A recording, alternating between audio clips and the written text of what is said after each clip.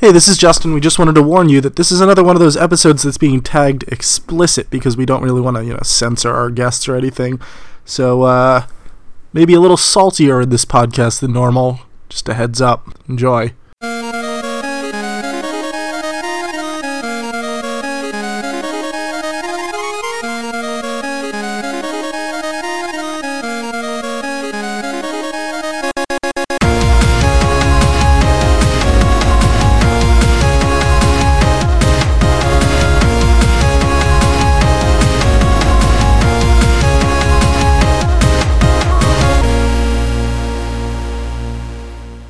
Everybody, it is the 22nd of July, 2017.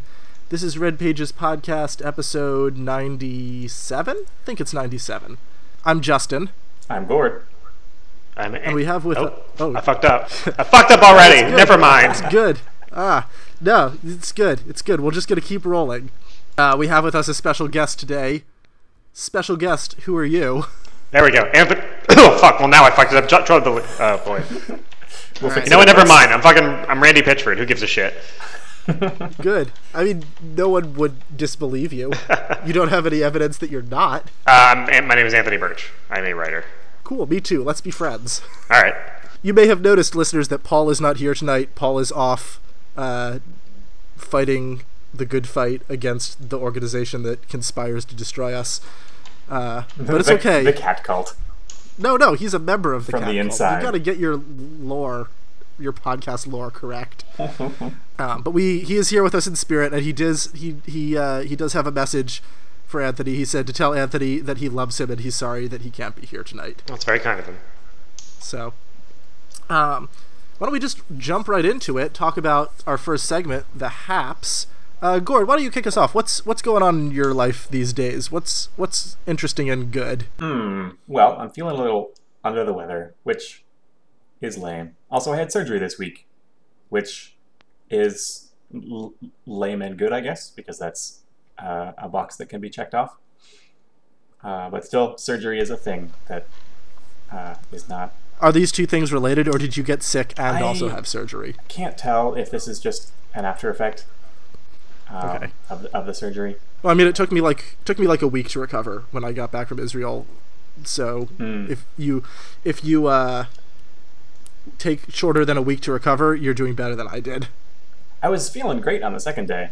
Anyway, I've also been playing some D&D with some friends. I was surprised because they're not your typical nerdy person. We were just hanging out, and I joked that we'd be running a campaign the next night, and they said, yeah, okay. And I said, I have a lot to prepare. And that's been fun. Sounds good. They just Sounds jumped great. right in, and they've been doing really well. And you're playing 5th edition? I'm proud of them. Yep. Yeah, we're doing the... since I did not have a lot of time to prepare, I'm running them through Minds of Phandalin. Okay. I don't know. That's like the starter pack. Pre-made, okay. Introductory module. I was thinking about running a D&D 5e thing, but I don't have any experience with 5e. Is it like decently easy to run? How does it sort of rank? I think it's pretty easy. I feel like 4th edition was just a push button get result, and this is taking such criticisms into account. So it's I think it's more like 3.5, but also you don't have to worry about skill points every level. Mm-hmm. They've polished a lot of things down. Yeah, it felt like they took a lot of the good stuff from 3.5 that people really liked, because they looked at Pathfinder, said Pathfinder's eating our lunch, and how can we make a game that's sort of like that but still our own thing? And they landed somewhere in the middle. I thought it was fine when I played it. Yep, I like it.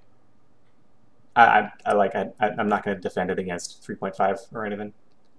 If 3.5 is what you're comfortable with, yeah, there's no reason you can't keep doing that. But 5th edition is nice and fresh and new. Cool. Yeah. I'm reading a book. It's called... Oh, man. It's called Thrawn. It is not very good. As that's in the Imperial bad guy? Yep. Yeah. Yep. It's by the same guy who wrote the original, right? I suspected it might not be. Okay. I like, from the manuscript of kind of thing. I don't know. Okay. Like Timothy Zahn is a person that people tend to like, right? I feel I like he's guess. pretty well respected. He's writing the new StarCraft books now, as far Oh, as cool. I heard. I going into this, I wasn't expecting high literature because it's essentially legitimized fan fiction, right? It's a Star Wars book. Yeah, yeah. Although, like, why can't a Star Wars book be high literature? Aren't you, like, putting down everybody who writes Star Wars books without even giving them a chance? You should read every Star Wars book and then report back. Right into me, fans. No, I can't read them anymore because they're decanonized, and therefore I would not That enjoy doesn't mean reading that them. they're still not Because every page that I turned, I good. would know that it wasn't real. Just pretend that the new stuff is the non-canon stuff. I think this is a fight that we're not ready to fight. Okay. It reminds me a lot of Dan Brown's books in that the main character is just super duper clever all the time, and he always gets everything right on the first try. And all of the secondary characters exist to ask him to clarify the finer points of his cleverness, and that is Thrawn. Does it get into any of the, like, interesting racial stuff that sort of characterized the original Thrawn character? People keep coming up to him and asking him if he's this other race, and he's like, "No, I'm this race instead," and that's more or less it. There's also like, oh, the commandant gave him a bad post because the commandant is racist because all Imperials are racist. That's and like the primary secondary character is like, yep, that sure was a racist thing that dude did. And I don't feel like they're solving anything. As I recall, not that I'm, like, deep in on the Star Wars expanded universe lore, so I'm sure somebody is going to start yelling into their headphones at this point, telling me how wrong I am. But I thought that, like, what people liked about Thrawn, amongst other things, was that he was sort of an interesting, nuanced look at, because he's an alien that is, like, the only high-ranking Imperial officer, Yep. and the rest of them are all humans. And that's a talk about how, sort of using him to talk about how people can become enmeshed in systemic racism that works against them if they are an individual who happens to be benefiting from it. I remember that being a thing that I read about. He hasn't really. Maybe that's, like, way too nuanced for Disney. I don't know. I don't think that it's, at least not yet.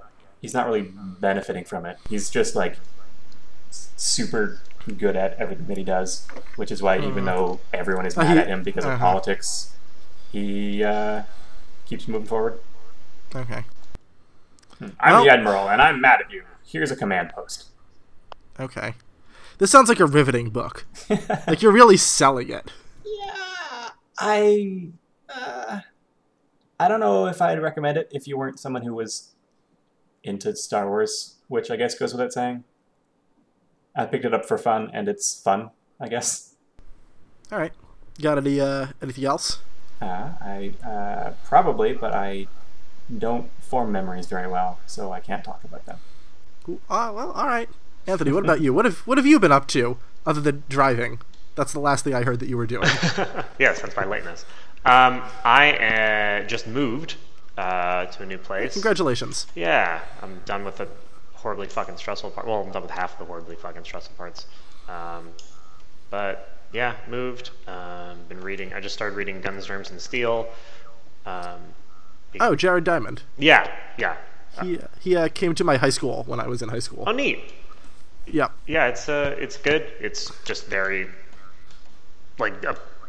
because it got the Pulitzer, because everybody in the world was talking about it. I was like, oh, this is going to be like a spectacularly readable, fun thing. And it's just like, it's a textbook, but it's a really good textbook.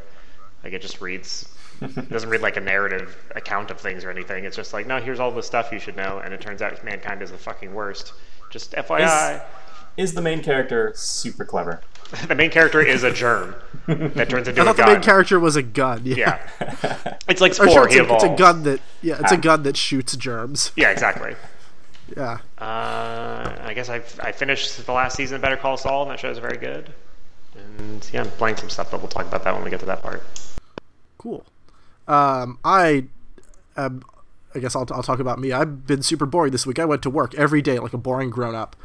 I got a new phone. That, I guess, my phone died. It was doing this thing where you'd go to hit the button to wake it up, and it would just not wake up until you soft reset the hardware. And after doing that 3 times, I decided I probably needed a new phone. So the phone was saying, "Wake me up." Yeah, good. Okay. Yeah, but I did read. I've been reading a couple books. I finished reading Dragon's Teeth, the new Michael Crichton book. Wait, is Michael Crichton still alive? No. This is just a manuscript that they found that he. I guess it was complete enough that it Quote, just unquote, could be. You know what? Okay. It's I talked about this a little bit last episode. It's a historical fiction about paleontologists in the late 19th century using real historical figures. Since the last time I spoke about this, I said I finished it. It ended up basically just like a cowboy story. They got the Old West, and he lived in Deadwood, and there was a showdown in the street, and he rode a stagecoach. Like, this is not high Michael Crichton scientific thriller. It really reads like he was just like, man, I like westerns. I'm going to write a western, and then maybe I'll make a movie, and I'll call it Westworld, which I also watched the first episode of. Oh, was that based on Crichton? Yeah, Crichton made the original movie. I think he wrote the script. Mm-hmm. And he directed it, I believe. Yeah. So I did 2 Crichton things this week, where I finished Dragon's Teeth and I watched the first episode of Westworld, because I guess that was airing last year, and everybody was like, this is a really good show for game developers to watch, because it's just like, hey, what if video game, real world? Every time somebody says that about any piece of art, I'm like, oh, you don't like what I do. You think I suck. Because it's never anything like really flattering or interesting or about nuance of like systems. It's got to be Big Bang Theory. Yeah, it's always something along those lines. But the people who were telling me this were other game developers. Oh, okay. They were like, it's really good. It's like, what if they implemented a video game in the real world? Which is also how I've heard like Sleep No More described, if you've ever been to that. But I watched the first episode now that I have HBO again, because Game of Thrones is on, which means that my mother is subscribing to HBO, which means I can leech off of her. And the first episode of this was like, okay. And I immediately, upon ending it, said, there's no way that they can land this plane. There's no interesting way to conclude this story, because it's just a story about like our artificial intelligence is capable of being people. Let's take 12 episodes to figure that out. Which I feel like we all fucking saw Blade Runner. The answer is yes. Like, is that even a question anymore? Right. And that's why I was like, okay, like, I know it's an HBO show. It has to, it's going to be like, half the episodes are going to be dudes shooting at cowboys, and half the episodes are going to be, dudes having sex with, I don't know, like, Old West ladies, I guess. What do they call those? There's got to be a word for them, but I don't know what it is. Women? No, like the specific Old West get-up lady. Oh, like harlots or something? Yeah. The women in Red Dead Redemption who have the huge dresses. Oh, yeah. Yeah. So, I don't know. Maybe they're... So I went to my friends and I said, hey, is this going to go anywhere? And half of them said, yes, it's amazing. And half of them said, no, you're going to hate it. So I don't know what to do. I also started reading Love it and hate it. Yeah, I also started reading the new Haruki Murakami book, Men Without Women, which is a short story collection based, I guess entitled after the Hemingway novel. And it's a bunch of short stories that he's written over the past however many years about men without women. And if you like Murakami, it's just good. Like, he's a good author. He's never going to win the Nobel Prize for Literature, but I'm really enjoying it. And then I've read most of Pale Fire by Nabokov, which is like a weird narrative metatext hypertext poem that he wrote before hypertext was a thing, but he footnotes every single line with like a paragraph and a half of text, which like Jonathan Strange and Mr. Norrell. Yeah, but I'd say that the poem is maybe like 20 pages long, and the footnotes are 150 pages long. So like Jonathan Strange and Mr. Norrell. I have to confess that I didn't read past chapter 1 of that book. I heard it was good. It was good. but I don't hold that against you. But yeah, it seems like it's just him playing a game to see how badly he can control his readers into reading this ridiculous, increasingly absurd poem about people that don't exist, annotated by a fictional character that he made up to annotate this, who might be King Edward in disguise, or maybe is just a delusional person who thinks he's King Edward. Anyway. So yeah, that's what I did. I guess I also watched the first episode of Game of Thrones, but, like, man, don't watch that show. Don't be like me. I've heard the exact same things that you heard, and I've gotten to a point in my life where there are so many things that are actually good. If somebody goes, it's pretty good, or if you go, it's like, or you like, you gotta give it a... It's just like, I could just not. I could just catch up on all the fucking amazing shows that I haven't watched. Yeah. If I didn't have people in my social circle that it becomes a thing that I would be excluded from conversations, I would not watch it. But it's more of a social thing for me than a enjoyment thing. Mm-hmm. It's funny that it's a social thing too, and you're like a year late to the party. Yeah. Oh no, I'm talking about Game of Thrones. Oh, sorry, Game of Thrones, not Westworld. I watched the first episode of Game of Thrones, but like, don't watch it. I like. I watch Game of Thrones for the exact reason that you do. Contradicting people who are talking about the show based only on my knowledge from the books. Yeah, because you've read all the books and haven't seen any episodes, right? Yeah. Yeah, it's funny when you're just like, wait, that's not what happened. What are you talking about? Game of Thrones. Yeah, so like I watched the show and like every opinion everybody has about that show is correct. If you like it, you're right. If you hate it, you're right. Like I get it. I totally get it. But the one thing that's really bothering me as of late is the fact that like the first half of the books, I guess the first few seasons of the show, are some of the most interesting fiction I can think of because they make you look at violence in a way that I never looked at it before, which is like, what I'm about to say sounds really fucking stupid, but like violence is bad and not fun. And like only Game of Thrones, as far as fantasy series I can think of, actually leans into that. Like there's never violence used against anybody you don't like that isn't horrifying. Mostly violence is enacted on people you do care about and are pleasant. And when violence does come to people you don't like, it's never cathartic and it's never something where you punch the air and feel good about it. And it feels like since they went away from the books, almost everything, including the Battle of the Bastards from last season and the way that they deal with that one character that Sansa is on the opposite side of the cell with, avoiding spoilers, all seems designed to just make you feel real good and like punch the air and be like, fuck yeah. And it's like, that's not the point of the series. And that really kind of bums me out. Yeah, I will say that I thought that the first episode of this new season was just like well done television, regardless of whether you like Game of Thrones or not. I was just like, oh, this is paced really well, and it focuses on the stuff that is good that I like about Game of Thrones, which is just like people sitting in rooms talking about military strategy and how they're going to sort of politic their way around everybody, because I don't care about any of the romance and I don't want to see people actually die, but I want to hear them talk about their strategy. That's what I enjoy. Oh, totally. Yeah, it's really good for that. Yeah. This is why I like games that are heavily based in political maneuvering, but didn't play any of those this week. But if that's what you all have for the haps, we can move on to the games section. We can talk about what we have been playing. Yeah, yes. Why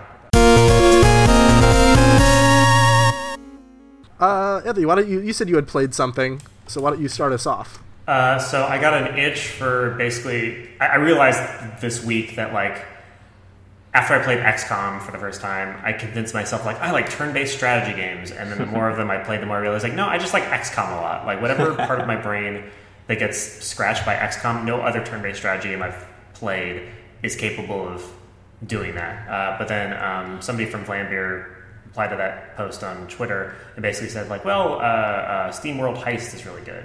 So I've been playing that, and that's pretty fun. And I also played, what's it called? I've forgotten now, but it's really good. It's got, unfortunately, a generic name. Kingsway, which is a roguelike that takes place inside of an imaginary operating system. And it looks like... Already sold. Yeah, it's a really, really good game. The problem is that, like, I don't know how well it'll sell. We'll see. But, like, all of the screenshots make it look like it's a dumb parody of, like, stupid roguelikes and RPGs. But, like, it's actually really compelling in its own right and uses the the UI elements in a really interesting way. So like if I'm attacking somebody, I have to click an object when my loading bar goes up for me to be able to attack before theirs does, essentially, because we have different attack speeds. But while that's happening, they might spawn other enemies, and then all of a sudden I have another window in front that's maybe blocking the window if I want to attack that initial guy. So I have to move this other window over, and then sometimes they'll throw attacks at you, and they just have one big button on them that says avoid, and they'll like move across the screen really quickly. It's a really, really, really fun game. I've heard. So I actually had a really funny conversation about Kingsway with some people this past week, where a guy I know, for longtime listeners, you may remember Doglord 420. Oh, jeez. who pitched this game with just the plug, this game, that it rules, and then like 2 days later it came back and said, actually I have an update, it looks really cool, but it's not very fun to play after a few runs. To which I described this arc of his as a tragedy in 2 acts. but our friend Zach Johnson of Kingdom of Loathing said that he felt the same way, that it should have been like a 3-hour narrative RPG and not a roguelike, using the same sort of mechanics. Okay, I can see that. So I've heard a bunch of people talking about this game now, with including you. That's 3 separate opinions on 3 ends of, I guess, 3 points along a spectrum. But everybody has said, like, the sort of like the ninjas who minimize your window after they do an attack or whatever. Yeah. Like, just a bit of really cool UI stuff going on in that game. Yeah, I haven't played enough runs to know if it actually holds up to like long-term roguelike scrutiny, but I'm enjoying it now. Yeah, no, it sounds like it's got a bunch of really cool ideas in it. This reminds me of that game where I think it's like one of those maze games, but you're going around and things are attacking you and you have to shoot them, but if you miss and shoot like an NPC or whatever, it just deletes that file on your hard drive because you are exploring your file tree. Yeah, that was a funny idea, but I hope that nobody ever played that video game. There was, I think there was one guy who basically cheesed it by just making a bunch of bullshit files on his computer, like 1 KB files, and then so like there was a really, really good chance that whatever he did, it wouldn't actually hurt him, because like we can't have fucking nice things that actually make you have emotional reactions to things and aren't anymore, I guess. Yeah. And you're liking SteamWorld Heist? I really liked SteamWorld Dig, but I haven't played Heist yet. Heist is pretty good. They're very different. It's a softer 2D XCOM. I know that the soundtrack is done by Steam Powered Giraffe. Okay. Which is a rad, heavily themed band. Did they do the SteamWorld Dig one as well? I don't think so. I don't think that they were really Okay. a thing yet, aside from YouTube. Okay. Have you seen or played the Mario Rabbids Kingdom battle yet? I've seen it and I'm incredibly fucking excited for it.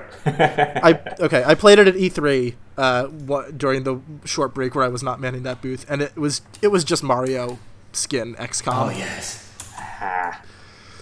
Like, I went in, I was like, man, this looks like the dumbest thing ever, and I came out and I was like, nope, I'm good. I don't own a Switch, but when I do, I'm gonna get that game because it's real fun. Oh, that's awesome. And then there are going to be 2 games on that platform. Yeah. It is really weird. It's really weird to see, like, Mario standing with a gun behind a chest-high wall with, like, a aim percentage that he's got, and then you shoot, and it's just XCOM. But I was into it. I was like, okay. It's XCOM with minions. Yeah, exactly. Yeah. Yeah. All right. What did I play? Okay, so we need to make an executive decision for the future of this podcast. Do visual novels go in the books discussion or in the video games discussion? Depends on the platform. It's always going to be on a computer or game console if it's a visual novel. I say fuck Yeah, it. but you're always going to be Those are games. Computers aren't for games. Computers are for spreadsheets. I worked on some of those today too. That's not a game. I'm sure you can admit that there's a spreadsheet game. I mean, there's that flight simulator in Windows Excel 1997, right? If you got to sell 275 ZZ or whatever and type something in, it opens a flight sim. Jeez. Yeah, so that's a spreadsheet game. No, but so the first game I actually played this week was The World Ends With You Solo Remix, which is a complete remake of the DS classic The World Ends With You. You hear those air quotes. Yeah, I feel like it's not old enough to be a classic, but it was really highly regarded. I liked it. I liked it too. It was cool and stylish and had good music. And I really wanted to replay this game, but I don't enjoy, in general, playing games I've already beaten. But the World Ends With You solo remix it's on mobile, it's on Android and iOS, and you may note that there's a huge difference between a DS and a phone in that the phone doesn't have two screens. You just have to use two phones, right? Well, yep, you got it. This is the real reason why I got a new phone, so I can play this video game with my old one.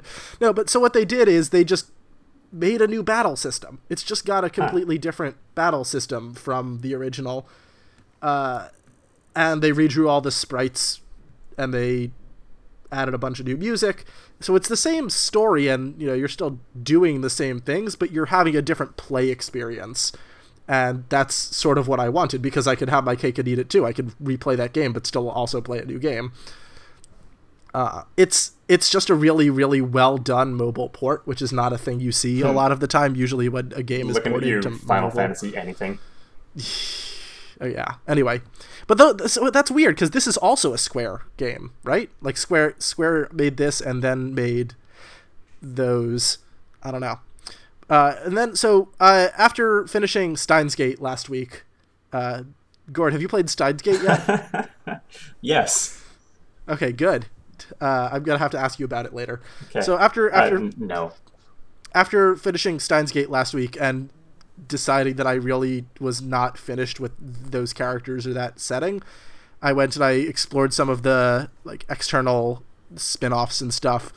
But I decided that what I should do is I should just play the game that came out before, the prequel to it, Chaos Head, which is in the same setting. It also takes place in Shibuya, just like The World Ends With You. So both games I played take place in Shibuya. And you play as this sort of shut-in anime otaku social outcast who is very clearly not mentally sound. He has delusions all the time where he just has a break with reality. Does he think that he's King Edward? No, but he thinks that he is being stalked by an organization that could basically use electrical signals to rewrite people's minds and brains and personality, because human biology is basically a computer. So if you've solved how to program that, they can just EMP you and it makes you into whatever they want you to be. Which, I guess there's some scientific premise there somewhere, but this game is just not as good as Steins Gate. So it's the Demon Souls of the series. Well, it's just a different story. You sort of choose the way that the story goes by interacting with his delusions and sort of determining which ones that he has or whether he has them. And I'm at, I think, the last chapter, the second to last chapter, and it's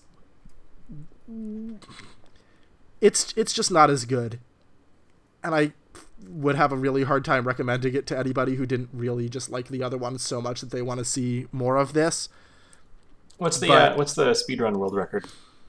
It's a visual novel, so I presumably as fast as somebody can just hold down the control key, which skips all the dialogue, which ends the game. Well, that means it's not a terrible investment of time. If you're not reading it, you're not getting anything out of it. It's a book. It's literally a book. That's like flipping through the pages of a book and being like, well, I read that. Now I want to do that. Show up at GDQ Good. And have... I'm going to speedrun this book. That would probably be funny once. Well, yeah, you wouldn't want to do it You might be able to once. get away with that once.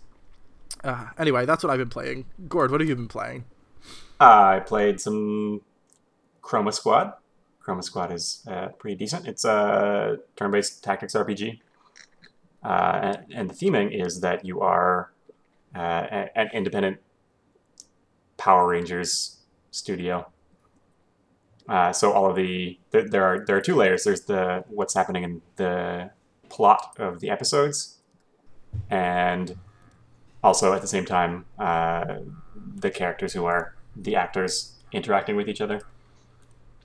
like you'll punch somebody and they'll die, and they'll drop like duct tape or something, and there's special effects while they run off screen, and sometimes they'll say something like, "Ouch! You tore my costume," and that is fun. I'm not really super into the Super Sentai genre, but I am aware of it enough to understand where they're coming from.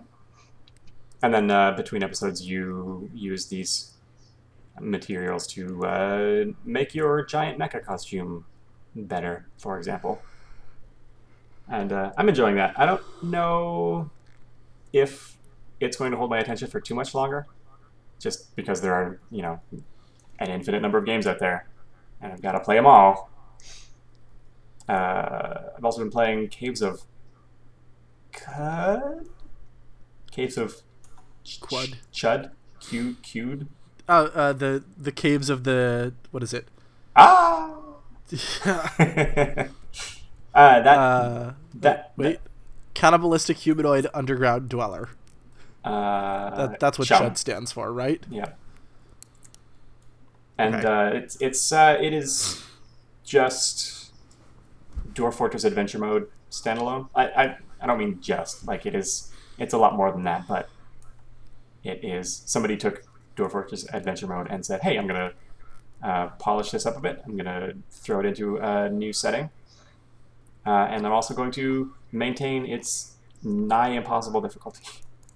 This is I was gonna say, if there's one thing that Dwarf Fortress could stand, it's any amount of polish. I don't know. They keep building it out. That, I guess, that doesn't count as polish. Now, polish is playability, and that is the number one problem with Dwarf Fortress is that it's inscrutable. So in Caves of Cud, you can just press spacebar and it will automatically interact with the nearest object in the way that makes sense, and that is definitely not something that Dwarf Fortress is going to do for you. Also, it's got tiles on by default. It's also one of those things where it's extremely tempting, because I got Caves of Cut as well, because people are like, it's like a less complicated Dwarf Fortress, and it's roguelike. You love those.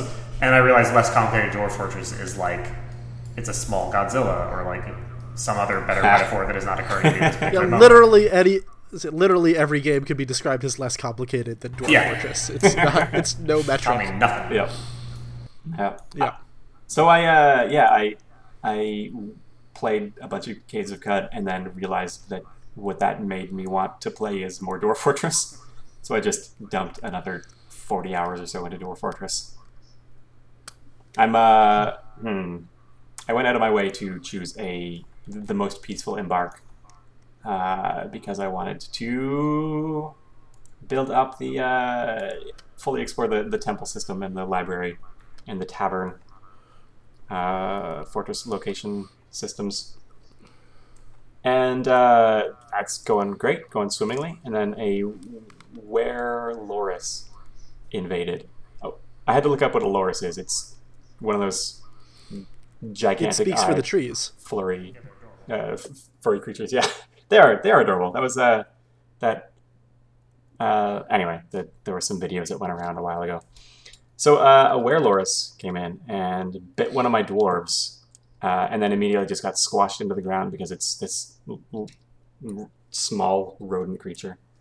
When these guys appear, the game pauses itself and puts this big splash message up that says, "Your fortress has been invaded by 4 or 5 or 6 string character name, the Were Loris. Now you know why you fear the night." And now I know. I had no idea beforehand, but now I get it. Yeah. This fuzzy little creature who takes nothing and falls over. Would you say it was a terrible night to have a curse? Yeah. Yeah. So that somebody will get that and laugh. I got it. Reference, right? Yeah, but you didn't. Yeah, fair enough. You didn't fulfill both. I just assumed there was going to be I thought you were going to bend the syllables and make it kind of rhyme with Loris or something. I don't know. Yeah, come on, Justin. Sorry, what do I look like? A comedy writer? So that was a thing, and then on the next full moon, that one dwarf who got bit transformed and bit 2 other dwarves, and then got immediately squashed because he was just this fuzzy little adorable creature. And then on the next full moon, this thing's got exponential growth. So I ended up with 2 dwarves left, and I locked them in a room. Put them in a room with some rocks and told them to wall themselves up, Amontillado style. And I waited until more migrants came, and then made the migrants kill the existing dwarves. So it was basically like starting a new fort, except all of the benefits of having it be completely furnished. And just continued onward like that. And then a year or 2 later in the game, I was invaded by a were-gecko, and the whole thing happened again. And I just don't have a strategy for this. For something that the game doesn't notify you about until it's too late. They're too close to run inside and shut the doors. What about like a wolfsbane on the door? Yeah, I keep trying to make my dwarves harvest wolfsbane, but it only grows outside, and it's only a I don't know. I don't know how to make this funny, so I'm just gonna. I can't tell if you're serious or not. So yeah, I don't know anything about Dwarf Fortress. Like, oh, so that's a thing. You guys are like next level Dwarf Fortress players. I see. I can't play Dwarf Fortress, so I was joking. But you know, if Gord told me that answer was 100% serious, I just would have been like, well, makes sense. Okay. I would not be surprised, but that is not one of the 12 things that grow underground, which means that the dwarves would have to cultivate it outdoors. And being exposed to the sun makes them super dizzy and throw up all over the place, which just makes everything green.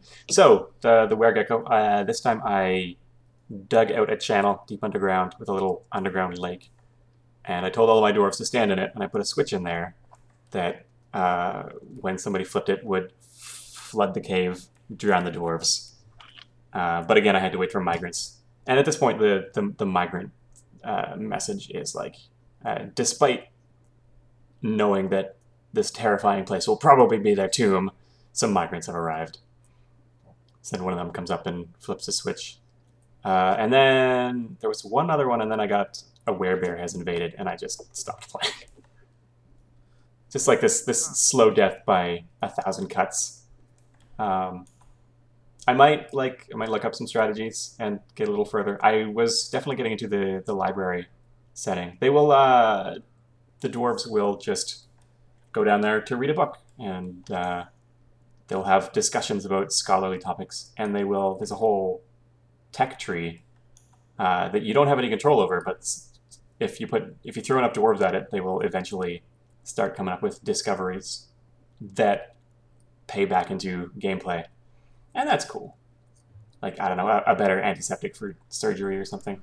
Is this a new system? Like, did this recently get patched in? Yes. By recently, it's like, I don't know. It's a couple of years old by this point. I remember being excited about it, but then my game would crash every 3 hours, and I would lose everything.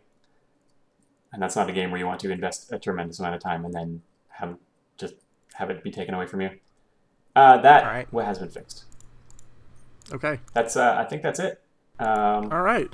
Cool. Yeah, Sproggywood's another roguelike. Play it. Mm-hmm. Same makers as Caves of Cud. It's cute and polished. And that's it for me. Dwarf Fortress, Dwarf Fortress, some more Dwarf Fortress, and then some things that I like Dwarf Fortress. I think you have a type. I can talk some more about Dwarf Fortress if you want. No, that's fine. I can do it. I'll do it. I know you can. You can record your own separate Dwarf Fortress podcast. You should just do a weekly Dwarf Fortress cast by yourself. Yeah. You could fill an entire hour every week. I know. I've been exposed to it. I've been thinking of doing some streaming. Yeah. I don't know if the demand is there. Well, why don't we go to the interview then? All these questions that our listeners wrote in. Oh, all my questions are about Dwarf Fortress. I haven't played that. I should probably.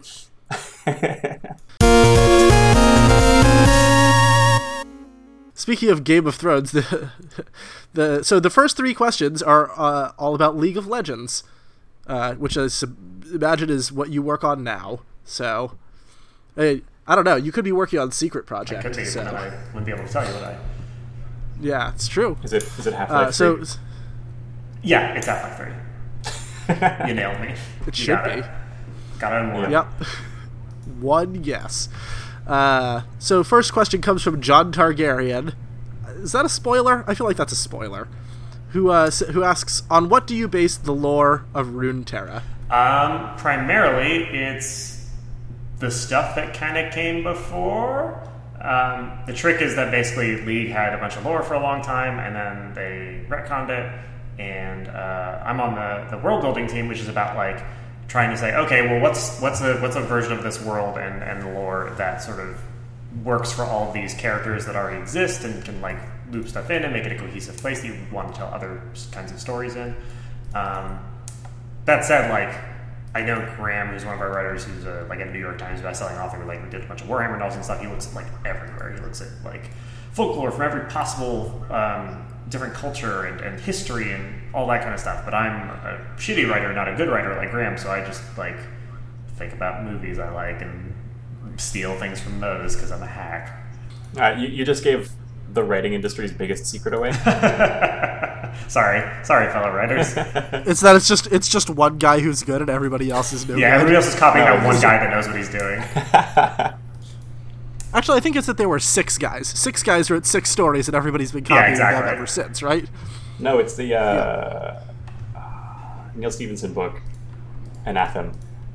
Snow Crash. There are just an infinite number of dimensions, but they're all layers, and the further one way you go, the closer to pure concepts you are, and these concepts are just bubbling up through each layer. So your thoughts are just things that are being beamed to you from this other. It's a good book. Go read it. That's pretty cool. Read the book. Rocket123 asks, what caused Riot to switch from just throwing darts at the wall with their lore to expanding Runeterra out into a wide-spanning world with an overarching story with the Void in the past few years? Well, I can only speak to... I'm just sort of kind of... Because I'm relatively new. I've only been here since October. But my understanding is it was basically the idea of like, well, we've got the most popular game in the whole world, and if you have that audience, you might want to be able to tell other stories in that universe. And initially, the big game was about like, let's get a champ out every 2 weeks or however insane their schedule worked, where they were just had an incredible number of champs to release. And then they went, well, now we're so rich we could all live forever and we'll never die. We might as well think about how we could flesh this out a little bit more. That's my assumption. So, have you worked then on... So, I guess this ties back to the first question a little bit. Like, have you done anything with those retcons, or have you not yet sort of touched those? So, how do you determine which... I'm gonna betray my ignorance of the deep lore of Runeterra here. How do you determine which champion or character or piece of lore is due for a retcon and which one is due to stay? Because really, like, you could, if you have 2 champions and they have sort of conflicting stories, you could choose to retcon one or the other to make them consistent. So how do you make those choices? Well, yeah, and we don't think about it as retcons so much as updates, because basically a lot of the old lore was just like, hey, here's a paragraph explaining who this person is, and that was all you got. And now we do a thing where it's like you get a longer bio that explains who they are and contextualizes them, and you also get a little bit of color text that basically is kind of a short story that shows them being cool. So it's less of a retcon and more of a like just being consistent with what we're doing now. And honestly, a lot of that stuff just comes down to schedules of, can we go out with other stuff and support other projects that are happening, or is it just advantageous for some reason to go after this one right now because there's so goddamn many of them? And yeah, it's a whole thing. But yeah, I got to work on a bunch of ones for the Zon and Piltover event that they did, and that was really fun because I really like that location and telling stories there, because it's like cool steampunk city and cool like chempunk city, and those are just fucking really fun places to work. Cool. Do you have a favorite pet character? Are those your 2 like ones that you love, or? I think my favorite character is probably Miss Fortune, who is the buxom dual pistol wielding redheaded captain, like pirate captain. Right. I remember she killed Gangplank. Yes, she did. Right? Yes, I remember hearing about that. That was something that definitely penetrated into my bubble of knowing nothing about League of Legends. Yeah, because they killed him off in the game for a day. Yeah, and I was like, oh, that's cool. Yeah, you just couldn't pick him in hero selection because he was dead. And I was like, that's good. I like that. That's a fun thing to do. Yep. Actually, you know what? I lied. Poppy is my favorite. She's an adorable little Yorl who just wants to be a good person. And I really like the characters in League of Legends, but a lot of them are like badasses, and Poppy isn't. She's just a sweet person, and I love that kind of shit. Gord, who's your favorite? You're also not going to offend me if you haven't played League of Legends and don't know who any of these characters are or don't know what the lore is. Like, I don't mind. I know. I mean, I know who my favorite is. Oh, I know who your favorite is. Your Favorite is the giant dinosaur who gets bigger every time he eats a hero. Yeah, it is. Yeah, it is. Was he wearing a top hat or something? He can if you have the Gentleman Cho'Gath skin, yes. Yeah, no, yeah, I was talking to August, who is one of the champion designers, and we were talking about Heroes of the Storm and League of Legends and sort of differences. And I was like, all right, guess who my favorite hero is? And he was like naming a bunch of heroes I'd never heard of. and I told him Cho'Gath. And I said, now, do you know why I like Cho'Gath? And he was like, 4-minute dissertation on the minute mechanics of Cho'Gath and like why he's good. And I was like, no, I like him because he can be huge. He's a big boy. He's a very big boy. Yeah, because he can be huge. Like, what else do you need? I want to be big. want to be big. My brother actually just yesterday, he plays League a lot, and he was just like, just so you know, Cho'Gath is busted right now. He's the best champion in the game. I decided I was going to play, and I was just going to play until I win, and then I looked at the clock and it was 3:30, and I'd won 7 games in ranked in a row as Cho'Gath because he's busted. I was like, well, I guess I'm okay with this. Yeah, they're worse fates. To the 90th writes, were you in charge of the Zaya and Rakan voiceovers? And if so, what were your goals and inspirations? Oh, I should have told you guys beforehand. No, the answer is no. That was okay. That was good. Odin Schaefer and Matt Dunn. So the answer is no, but what were your goals and inspirations? My goal was to continue working on what I was working on, while Odin and Matt were working on that. But I believe their goal was they kind of wanted. I looked at some of their inspirations for stuff, and I think Khan is the guy. Yes. One of his was like kind of like a James Brown guy, kind of like a really cocky, flirtatious kind of dude, and it's pretty cool. Sweet. Do you have a champion that you worked on voiceovers for that you would like to talk about? Or no, not yet. I haven't actually gotten to do any champ voiceover yet. It's all been other world building-y things that I can either announce because they're already out, or I can't announce at all. Sure.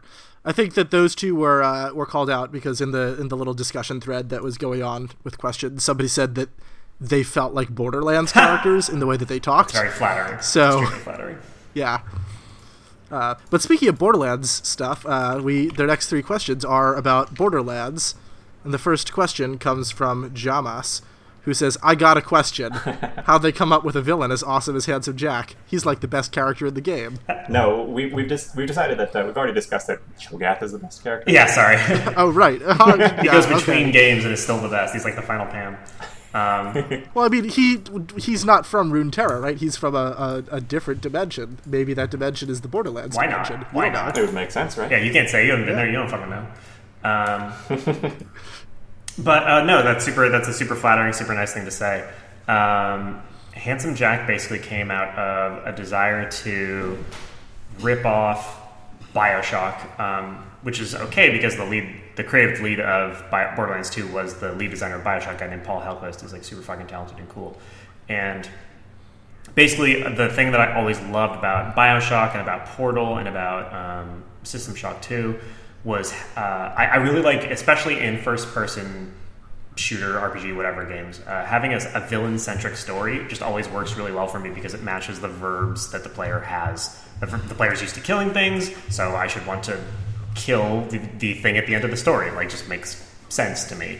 And so the idea was like, okay, I definitely want this to be a villain-centric story, and then I sort of realized after Paul had mentioned, like, this, he better be good then, you dumb idiot, because I basically signed myself up for trying to make an entire story that only works if the villain is functional and both likable and not likable. And so I kind of ripped off elements of... There's this interview that Nathan Fillion did on Jimmy Kimmel, maybe?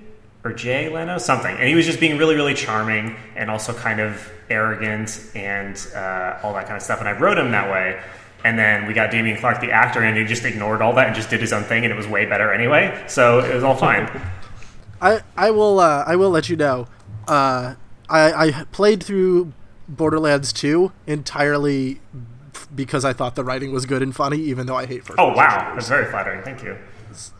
So, yeah, and Paul's not here, but Paul loves the writing and the gameplay. He just likes shooters.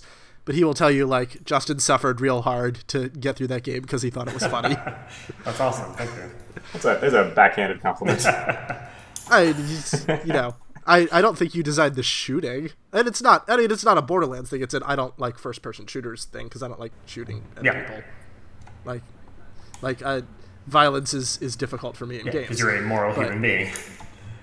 Yeah, but I thought it was really funny. So, and then you also how much of the writing did you do for the Telltale one? So I basically did. What did I do? I did a little bit of writing. I did some overall consulting for the series early on, and then once I left Gearbox, I actually got to do more writing for the series itself. So I did a little bit of writing at the very last episode, and I think the third and fourth I have a little bit, I believe. But yeah, okay, that's great because. That was, I think, the best Borderlands game. Absolutely. I will tell people, like, the Tales from the Borderlands is the best Borderlands game. Yeah, without question. I totally agree. But, yeah. And also, like, up there for the best Telltale game, like, I would say it's either that or The Walking Dead, depending on which one you like better, like, which style you're into. No, I totally agree, 100%. So, with the disclaimer that I haven't played every Telltale game, but... I've played a number of them. I also really like The Wolf Among Us. We're getting a sequel. Yeah, I saw that. Hagelnot writes, "Why did you make me feel bad for killing the combat engineers?" So what he's referring to, if you don't know, is they have a lot of lines about, like, how they were about to quit, and it wasn't really their fault, and Jack, they just had a paycheck, they didn't know all the things Jack was doing, da-da-da-da. And the reason for that is, A, because I thought it was just kind of funny, because it's, like, a dark comedy, and mean-spirited things can be funny in dark comedy. And B, because there was a lot of... So in Brandon Pitcher's mind, the Vault Hunters are heroes. In Paul and Mai's mind, the Vault Hunters are not good people. They're people that run around killing things so they can get more stuff, so they can kill things better, and they end up doing good because they are less horrible than the big bad guy, but they're still essentially not good people, because being a not good person is really fun. And I wanted to write the dialogue in such a way that I didn't want to make you like feel bad necessarily, so I guess that's kind of a failure, because I don't like it when games only give you one verb and then make you feel bad for using that verb, like Hotline Miami, where they're like, oh, do you like violence? Look at this like deep thing we're saying about the nature of it. It's like, fuck off. I bought a game about this because I know that I enjoy it, and because it's not... I'm enough an adult to know that playing Hotline Miami doesn't make me a shitty person, so I can't stand when games try to pretend that like your actions in the game reflect like, but think about it though. But I wanted to make a gag kind of out of the fact that you were a bad person and have you enjoy it and understand that that's what you're doing. Because there's nothing less... The only thing more irritating to me than a game that pretends to be saying something deep about violence while also indulging in violence are games that pretend to be being heroic for indulging in violence.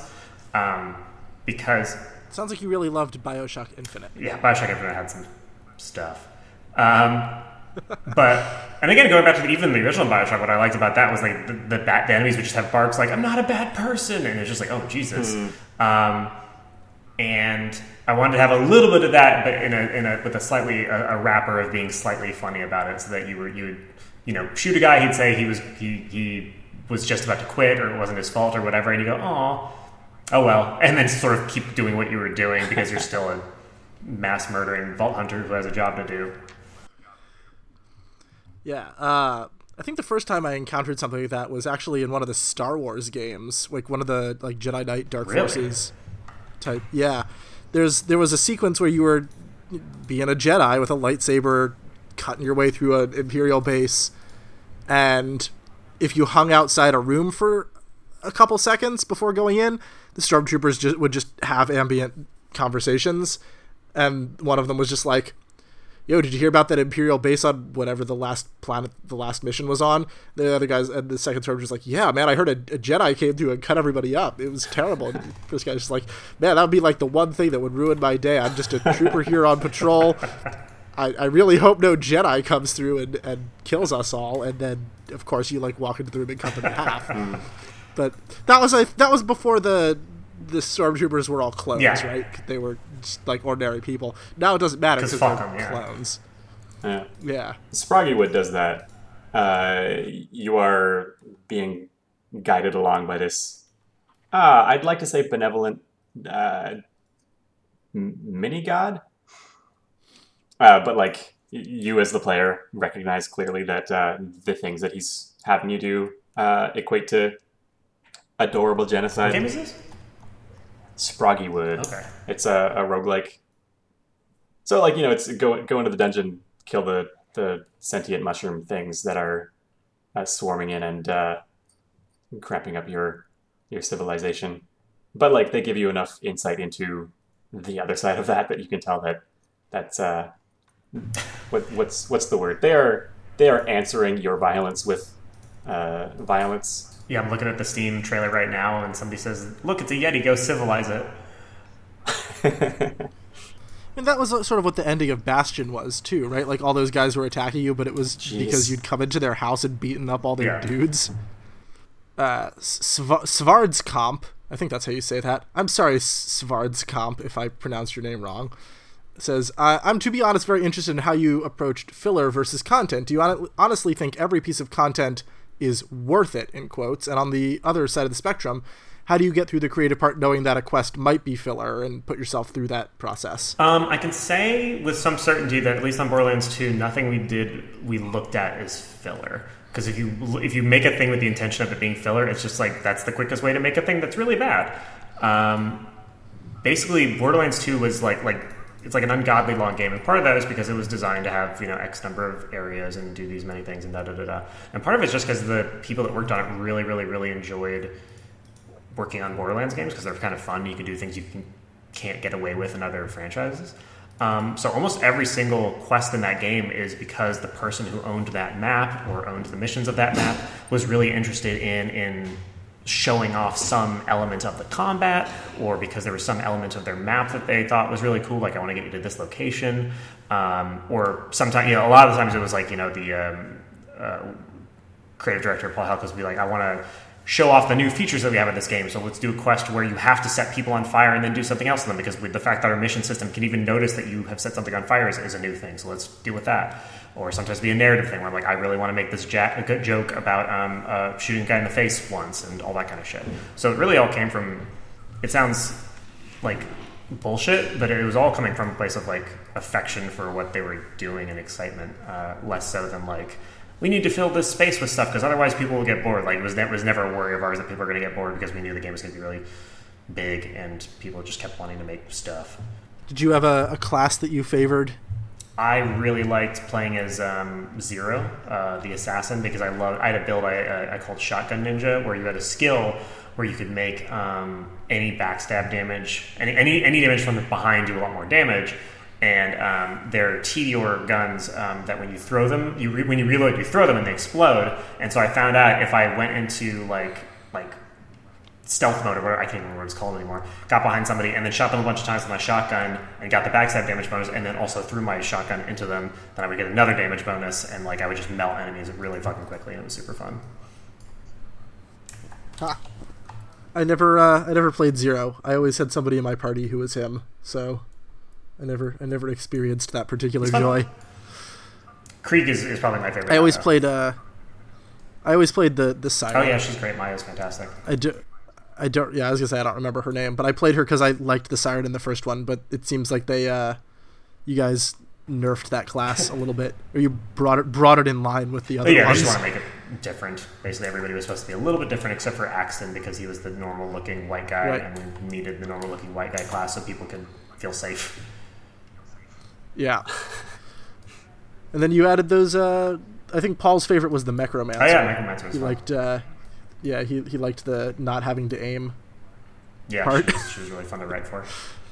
Yep. All right, so those are all the Borderlands questions. Guess we'll move on to the questions that we have, and then we'll be done. Then you're free. You can do whatever you want. The world's my oyster. In any context, you can do whatever you want, not just in terms of leaving this podcast if you want to. So this question, I can tell that Justin wrote it. I wrote literally all of them. It's it's some sentences. So you've gone from writing for the internet to make a web comedy to writing for a primarily comedy FPS to writing a more expansive world building lore for a Loma, not the most story heavy genre. How has your thinking about writing changed as a result of these projects? Obviously, moving from comic film to comic game has a lot in common. And no one is saying League isn't without humor, but there's a different set of demands involved in each. Question mark. Yeah, there's definitely a lot of different demands. The thing that makes my life less difficult as a person who writes for video games or video game franchises is that I think I have a healthy disrespect for the place of narrative in video games. I'm a guy who will often skip cutscenes and resent story for taking my time that I could be spending playing a game and doing all that kind of stuff, which surprises a lot of people, a lot of designers that I work with, because they're like, but it's like you're betraying your own people. It's like, yeah, well, that's not the place of narrative in games as far as I'm often concerned. So what that basically does is I can self-enforce a bunch of constraints on, like, what do I not ever want to do to the player if I can absolutely help it. It's like, make them stay in a room for a long time, make them watch a cutscene, make them blah, blah, blah. So going from Hash to Borderlands was really difficult in a lot of ways, but it was also nice to have a guiding principle in terms of, this is what I want to accomplish narratively, and I don't want to just have completely free reign for bullshit. And then on League, because all the stuff I'm doing is out of game, essentially, it's actually been really hard in a different way because I'm just not an accomplished prose writer. I just don't have as much experience in it as I do writing dialogue or writing for games. So a lot of it's just been the editorial process that Riot has set up has been really, really helpful in terms of getting a lot of feedback from people and being like, hey, here's how you port this better, here's where your story is or isn't working, da-da-da-da. But yeah, I don't know, I'm kind of rambling. Does that make sense? I mean, you're answering all aspects of the question. I think that, but I can definitely see sort of in the design of Borderlands 2, for example, when you sort of things you pointed out, because like there is a lot of story in that game, but it's never intrusive in a way that gets in sort of steps on the gameplay. It's always somebody talking to you so you can keep doing what you're doing. It'll go to radio. It'll be told as a sort of a quick visual that doesn't demand a lot of time. And you could just sort of get on with what you were doing. And I guess you could just not listen to any of those audio logs if you didn't want to. You're still going to have that big marker in the map saying go here and shoot that thing. So it definitely that makes a lot of sense with how that game turned out. But sort of when you visited the world building media lab when I met you for the first time, there's somebody who asked you a pretty specific lore question about Tiny Tina's father, and you were like, well, I sort of wrote it this way, but this might not be canon anymore, and now you're working at Riot on that world building stuff full time. How much of that stuff did you have sort of in terms of your experience going into this job from Borderlands? How much sort of world building went into Borderlands, or was a lot of it just sort of make it up as you go? It's a comedy where anything sort of can there's a lot of world building that went into Borderlands, but because I wasn't on the original Borderlands, I had nothing to do with it essentially. So it was basically a whole new set of muscles to sort of to work coming to Riot, and basically there's just a moment the other day where I was writing something and I was like, well, there's not a lot of information on this, the location of Runeterra, and I realized I could just make a thing up, and if the thing isn't bad, then that thing could just be a thing for everybody all the time. And that was weird.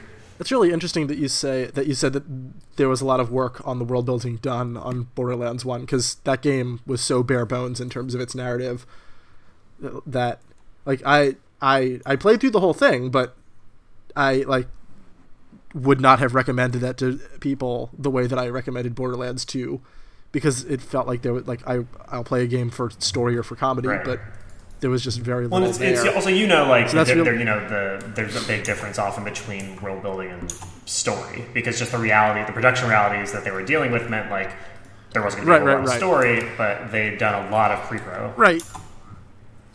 Yeah, and it's interesting because I imagine way more of that came out in Borderlands 2, so it's interesting to hear that it had already been set up, even though it didn't feel really manifest. Yeah, totally. There were actually a lot of moments in Borderlands 2 that were just designed to point out stuff that was supposed to be in Borderlands 1 that either did not ship or that did ship but nobody understood or got because there wasn't enough dialogue to support it. Like, there's an entire quest about TK Baja from the first game and Helena Pierce from the first game, and those exist partially because, like, it's easy to just sort of go back to characters that already existed and play around with them and have fun, and partially because like, oh, it'd be nice if people knew that this is why we did X or Y or Z with TK Baja. That would make us look like we knew what we were doing all along, so we did. Man, people not getting stuff in your story and having to write something else is the existence. Yeah. Yeah, hey kids, there are still unsolved puzzles in Frog Fractions 2 that you could find and advance the story if you found. Really? Nobody's solved shit. them yet. Yeah. That's a spoiler for people who listen to this podcast to go back and figure out what the heck they missed. Same goes to our Patreon backers. Yeah. Yeah, our Patreon backers also have missed something that they really should solve for their own benefits. Anyway, it's enough of that. Why don't we go do this question? Modern game writers often feel stymied in their craft by a number of potential issues, from lower pay in games versus other industries to an industry often slavishly dedicated to producing something more like an interactive movie than a unified story-based game, to even a basic disconnect between the design team and the writing team, etc. How would you describe your own contact with these points of frustration, and do you have any ideas about how best to combat or overcome them? I've been extraordinarily lucky, and I've never really felt like I've had to compromise or felt like I was doing in situations that were suboptimal for the sake of story. Like, I've just been really, really lucky. And again, a lot of that could just be because I'm naturally self-effacing when it comes to the place of narrative and story. So I think maybe that's a solution. It's like, I come to story as often as I can going, hey, this is about the gameplay, the story comes second, the gameplay comes first, I'm much more about supporting what's there, And I think that naturally can often put designers especially in a good headspace and be like, oh, okay, I can trust this guy. He's not going to just try to fucking turn it into Last of Us when we're just making, a farming game or whatever the fuck. But yeah, I've never really been put into a situation where it's like, no, my art, you don't understand. And I'm pretty grateful for that. Great. Yeah, man, you're very lucky. I know a lot of people who have been just sitting in a production room with a bunch of game designers, and every time something changes, they're just like, oh, well, we'll justify it in the writing, and then they have to rewrite the whole story. So, well, I guess that's like the end of this show, of this pod. We've run out of questions. Is there anything that you want to ask us? We should always offer that question. Yeah, what people give me a spoiler on what people haven't figured out in Frog Fractions. Give me some of that sweet spoiler juice. I'm if you check your watch radio, the answer might come through, and you'll know. That watch radio that you've always been wearing the whole time that we've been talking. Yeah, my Dick Tracy. You didn't know you were wearing a watch radio? Dick Tracy. Yeah, exactly. Yeah, exactly. Yeah, you should be paying attention to that. Sometimes people might tell you things through that. We do have one last question that we ask all of our guests, and I need to get on making this searchable database of answers. But that is, what is your favorite cheese? Oh boy, I really like feta cheese a lot. Okay, that's a good one. Have we had feta as an answer yet? I don't think that we have. I don't think we have either. That might be you may be the first feta. That's a shame for feta's sake, because it's very good. I think people are put off by the smell. There are easily worse smelling cheeses. Sure, but I think that feta has that reputation of being a smelly cheese, and I think people are just like. I don't think I've come across that. Well, maybe it's just a joke that Ron Gilbert made in Spy Fox in Dry Cereal. His what is it, James Bond Fox parody game. But there were definitely a lot of smelly feta jokes in that game. Also, if you haven't played Ron Gilbert's classic point-and-click adventure Spy Fox and Dry Cereal, I'm sure it's like $2 on Steam or something. It's really funny, and you should play it. Also, the last time I played it, I was probably 8, so take that with a grain of salt. It definitely stands up. Definitely holds Have up. you've played it No. recently? Okay. Man, let's get Ron Gilbert on the podcast. What are we doing? All right, I'm going to say this episode of Red Pages Podcast, and every episode of Red Pages Podcast, is brought to you by those aforementioned Patreon backers. Thank you so much for backing us on Patreon, backers. Yeah. We appreciate it. Thanks, backers. Anthony, if people wanted to get in contact with you, where could they, or like find your stuff online? Where could they do They that? can find my website at anthonybirch.pizza, or you could find me on Twitter, but why would you? Like, you could just do Everybody's everything. on Twitter. I'm _ Anthony Birch on Twitter, but like, I don't tweet anything good. I would rather just go to anthonybirch.pizza and ask something in the questions shit if you want to talk to me. Cool. Gord, where would people go to find us? Redpag.es. And then Okay. the contact button. Yeah, or you can email us directly at contact@redpagespodcast.com. It's true. I think I know who our next guest is, but I don't think I'm allowed to say it yet. Is it Ron Gilbert? But yeah, you got it. Man, I'm just on fire with these Yep. first guesses. Yes, and. All right, I'm gonna say goodnight, everybody. Have a safe and happy night, and thanks again for listening. Keep on Trucklestein.